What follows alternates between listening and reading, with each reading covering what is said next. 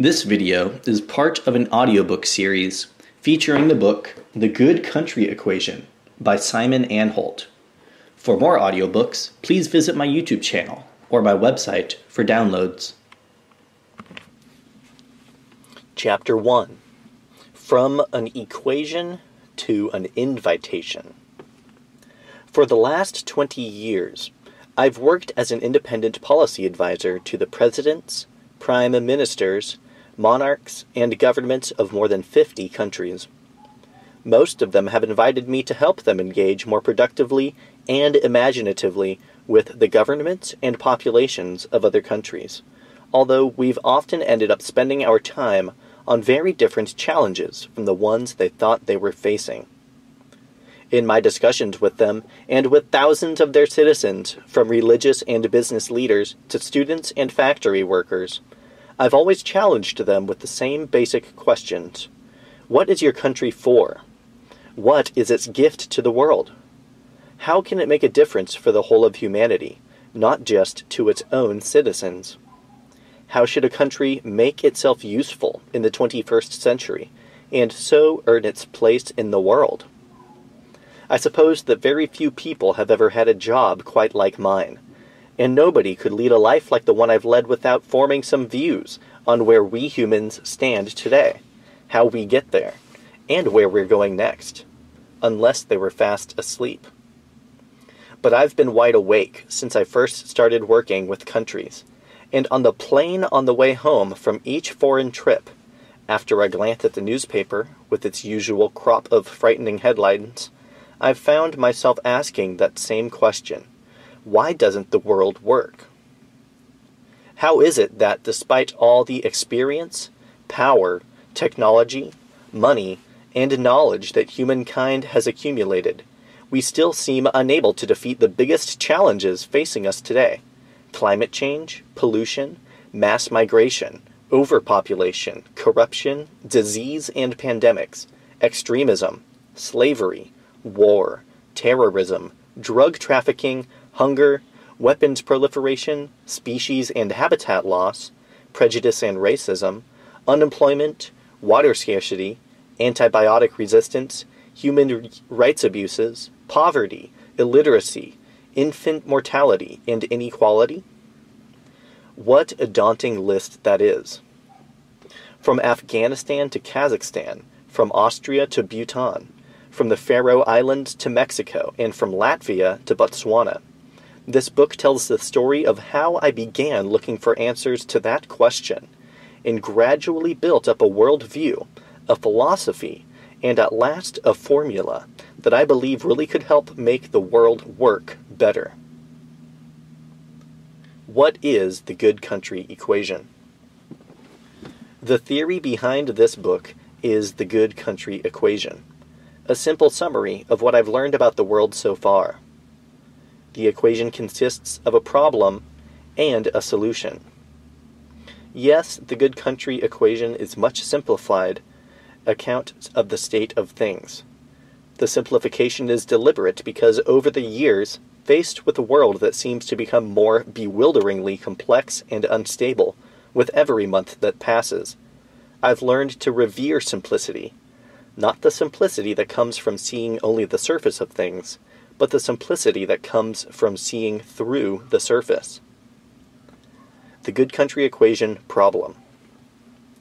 All the grand challenges of today are caused by the way countries and people behave. Countries compete more than they collaborate, so there are never enough resources to meet those challenges. And we still educate people in ways that only made sense before humanity became interdependent and its problems interconnected. That is the problem. Solution. We can change the way countries behave by proving to governments that collaborating to build a better world doesn't mean national or political self-sacrifice. It boosts national standing and thus promotes growth and innovation. We can change the way that people behave in just one generation, starting with a new global compact on educational values. That is the solution. Okay. I hope I've avoided the trap of expecting too much of humanity, or crediting it with more compassion, intelligence, foresight or imagination than it really has. An objection I sometimes hear from critics of my work is that I don't make sufficient allowances for people's innate selfishness, their mistrust of each other, the greed and corruption and short-sightedness of politicians, the stupidity of crowds, the innate tendency of all humankind toward prejudice and tribalism. Well, in one sense, I am guilty as charged. I can't help liking people and trusting in their capacity for good sense and kindness, even though these qualities aren't always on show, and have a frustrating tendency to emerge only when it's too late for them to make much of a difference.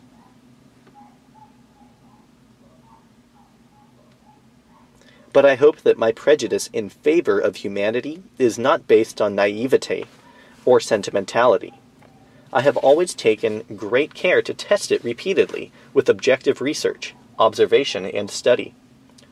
Thanks to my unusual job, the prejudice is reinforced by direct experience of getting to know a great many people from all levels of society, in many countries, and a relentless compulsion to seek out and hear the people whose views and values differ most from my own. That's not virtue, it's plain curiosity, and a serious addiction to variety. One further point I'd like to add before we get started. Just like every one of us, I have my own educational, social, cultural, and racial background, and of course it influences what I see, what I say about it, and the way I say it.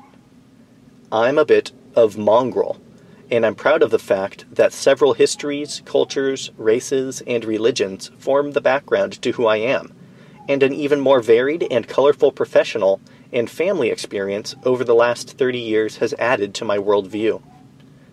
I have both overlords and underdogs in my family tree, citizens of a colonizing power and victims of ethnic cleansing. My personal experience of the world has been a privileged one, thanks largely to the hard work of my parents and grandparents, and the good luck of being born male in a rich country in peacetime, with an appearance similar to that of the ethnic majority. But culture, language, human nature, and society have been my lifelong passion as well as my study. I have learned that it's a mistake to fight the fact that my background shapes me, but it is also my duty to be constantly conscious of this bias, and to factor it into my understanding of the world. My parents and my schools taught me from the moment I could understand it that the playing field I was about to enter was not a level one. The expression, "check your privilege," did not exist then, but it's exactly what they had in mind. I haven't always succeeded in following their advice, since putting yourself in other people's shoes isn't always easy, but I have always tried and will continue to do so. Globalization, curse or cure? One of the main reasons we are facing all these challenges today is the same reason we're capable of solving them: globalization. Globalization is much more a recent tale, or much more than a recent tale of corporate and financial overreach. In some respects, it is the story of our species. Ever since the first humans walked out of Africa 60 or 70,000 years ago, and stopped being a single tribe inhabiting a single territory, facing a single set of shared challenges, one of the stories of human endeavor has been the story of us trying to get back in touch again. Today, thanks to our technologies of transport, communication, and computation, we are nearly there, a single species inhabiting a single planet. Once again, facing a single set of shared challenges, all of which we've caused ourselves. It's been a difficult journey, and the path ahead looks frightening and unfamiliar, so it's hardly surprising if, at times, we seem poised on the point of slipping backward again. Globalization means many things, good and bad. Most of our progress and most of our setbacks have been both the cause and the consequence of our increasing global connectedness and interdependence. For me, one of the most positive consequences of globalization is the way it constantly stirs up human invention and creativity. Our species comprises many cultures, beliefs, languages, traditions, histories, mindsets, and ways of being in the world. And the more those elements are mixed together, the more new ideas we produce, and the more progress we make. That's how innovation and culture work. On the other hand, growing inequality is stretching the tolerance of humanity to the breaking point, and globalization is deeply implicated in that process. So, while the problems we are facing today look, and truly are, daunting, in part because, for the first time in history, we are acutely and instantly aware of all of them, and they're connected in 1,000 new ways, we are also armed with an infinite variety of new solutions to those problems, precisely because we're so well connected, and the combination of our different skills and experiences and our imagination is so formidable.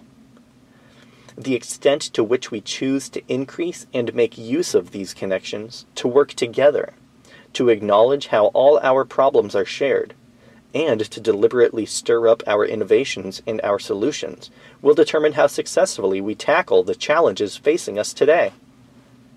We've allowed many parts of globalization to spiral out of control, and there are failures and responsibilities that need to be acknowledged before we can press reset.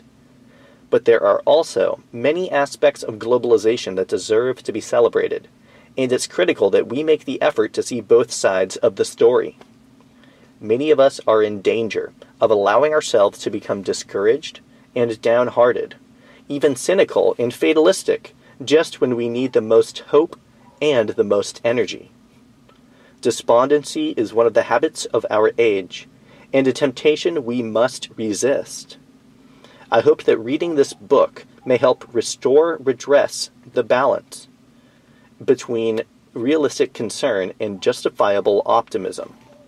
The way I've written this book is a little unusual.